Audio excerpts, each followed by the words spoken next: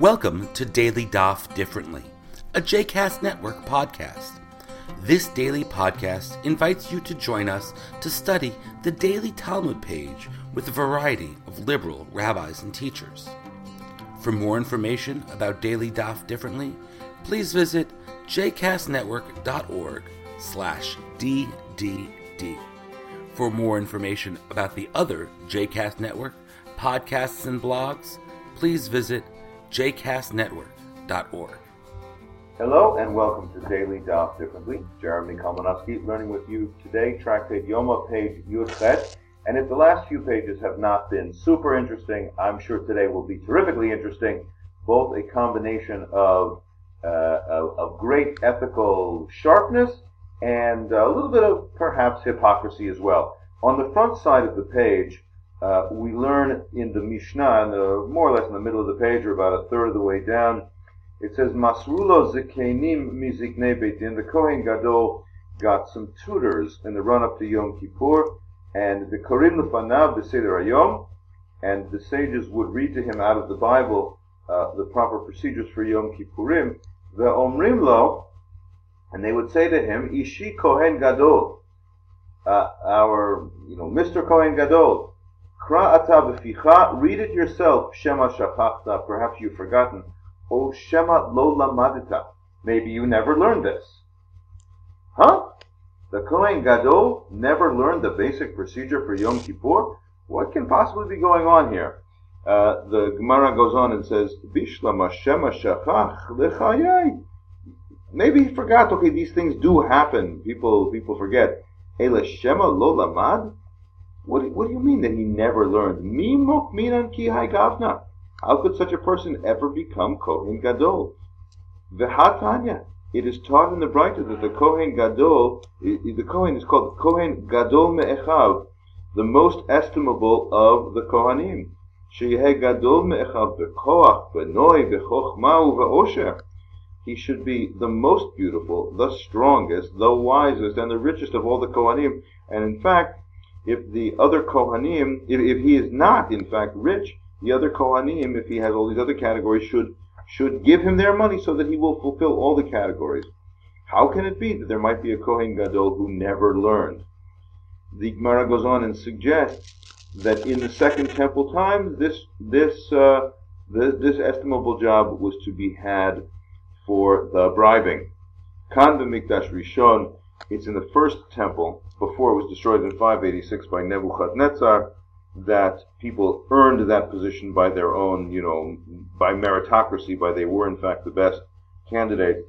Kan b'Mikdash Sheni, but in the Second Temple, after it was rebuilt, it was to be had for the bribing. The Amar Rabbi Asi, and Rabbi Asi records the following tradition: Tarkava de dinare Aila le Marta bat Baitus le Yanai Malka. Marta bat Baitus, who is considered in legend the wealthy woman, she gave a whole tarkava of dinarim. Go figure how much a tarkava is. It's a large amount of dinarim to King Yanai. Al de ukmei le Yehoshua ben Gamla bekohane Ravrave, so that he would become, Yehoshua ben Gamla would become the high priest. Incidentally, over in Tractate Yevamot, in the Mishnah, it is described that all of this, it is described that the Yehoshua ben Gamla was her husband, and it is in fact described that even though she's a widow, he betrothed her, he became Kohen, and Kohen Gadol is not allowed to marry a widow, he betrothed her without full marriage, then became the Kohen Gadol, and then fully married her. It was a whole complicated scenario there called Tachbula. This strikes me as a really interesting story with a sharp moral lens. The sages are not being super duper pious here with respect to looking back on the destroyed temple. They are recognizing that the temple was a place like any other place where rich people and politics takes precedence. That you can't always assume that if somebody's the Kohen Gadol, it's because of their great piety. Maybe they were just slick or maneuvery, or maybe they pulled it out. On the second side of the page, we learn, we've been talking about the fact that the Kohen Gadol, is important that he not have a seminal emission before the holiday starts. that would leave him ritually impure for Yom Kippur. And our page goes on and gives us all kinds of folk traditions about what foods are likely to give one a nocturnal emission or something like that. And then it goes on and says a remarkable and famous story. It doesn't explicitly say this has to do with preventing nocturnal emissions, although it would seem to be the likely context for the story.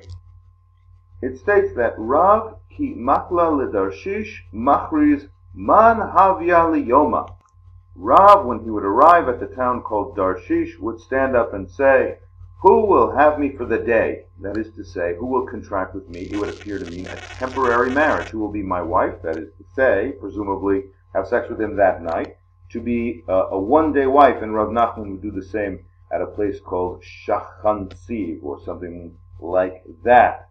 But it's taught, Hatanya, Rabbi Eliezer Bar Yaakov Amar, Lo Isa Adam Isha b'Medina Zo, Vayelech Vayisa Isha b'Medina Acheret. How could these sages have done this with this temporary marriage when there is in fact this other teaching in the name of Rabbi Eliezer ben Yaakov that men should not get married with one wife in one town and one wife in another town, lest they end up having their children engage in inadvertent incest because they won't know their full parentage. The Gemara comes along and says, no, not a worry. Sages are so famous that everybody will know whose kids are whose, and they won't get this. They won't get in this trouble. Then the Gemara goes on and raises another small theoretical question having to do with the laws of menstrual purity, and suggests that, well, maybe these two great sages, Rav and Rav Nachman, didn't actually sleep with these women. They just spent time alone together. That does not seem to be a great explanation, though, of course, because in context, the story seems to be about the need to have appropriate sexual release and outlet, so you don't have inappropriate sexual release and outlet.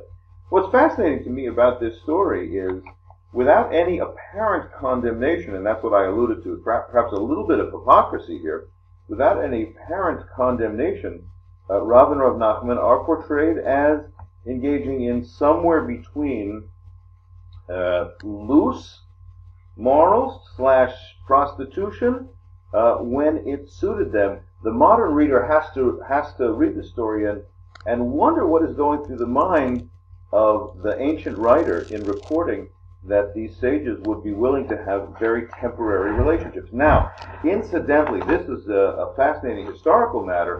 In Sasanian, that is to say, those Persian kings who lived in Shushan, in Sasanian Persia, this was in fact a common practice to have quote-unquote temporary marriages. And in early Islam, this was a major division between the Sunnis and the Shiites. The Sunnis forbade these kinds of temporary marriages, but evidently in early Shiite practice, I don't know, maybe more than early, there were temporary marriages. It was just set for a certain amount of time. There was no formal divorce. So he could be my wife for 1 week, and she would be his wife for 1 week. However, in Jewish sources beyond this passage, it appears once here and once in the Tractate Yevamot, we do not have such a loose relationship. In fact, Rav Saadia Gaon, who, by the way, lived in Baghdad at the very time that the Sunnis and Shiites were working these issues out, he wrote in his commentary to the mitzvah of thou shalt not commit adultery that the first and least serious, still forbidden, but the least bad case of adultery is this kind of temporary marriage. And it would appear that he would have to have Rav Nachman and Rav in mind. The Talmud does not appear to ask about the status of the experience of the women in these cases, but I think it's certainly fruitful for thought for us to imagine, who are the women? Are they just out-and-out street prostitutes? Are they the estimable daughters of important Jewish families? The Tosafot in medieval France imagined this was a way to get your daughters into the families of the sages. The Tosafot assume that this is not really a temporary marriage, but the first step to a permanent marriage, which seems to be quite interesting, that the Tosafot don't like the idea that there is a sexual relationship without a long-term relationship of emotional and financial care. That certainly seems appealing to me, and the Talmudic story seemed less appealing to me. But as a historical reader, you have to both read as a person today reads, you have to with your own concerns, and as a historical reader to think about what was going on in ancient Babylonia. Thanks for learning today's very interesting page with me, and I look forward to studying with you again tomorrow. I hope you've enjoyed today's episode of Daily Daf Differently, and that you'll join us again tomorrow for a new page. The music at the open and close of this episode is Ufros from the Epichorus album One Bead, available on Bandcamp, iTunes, and Spotify.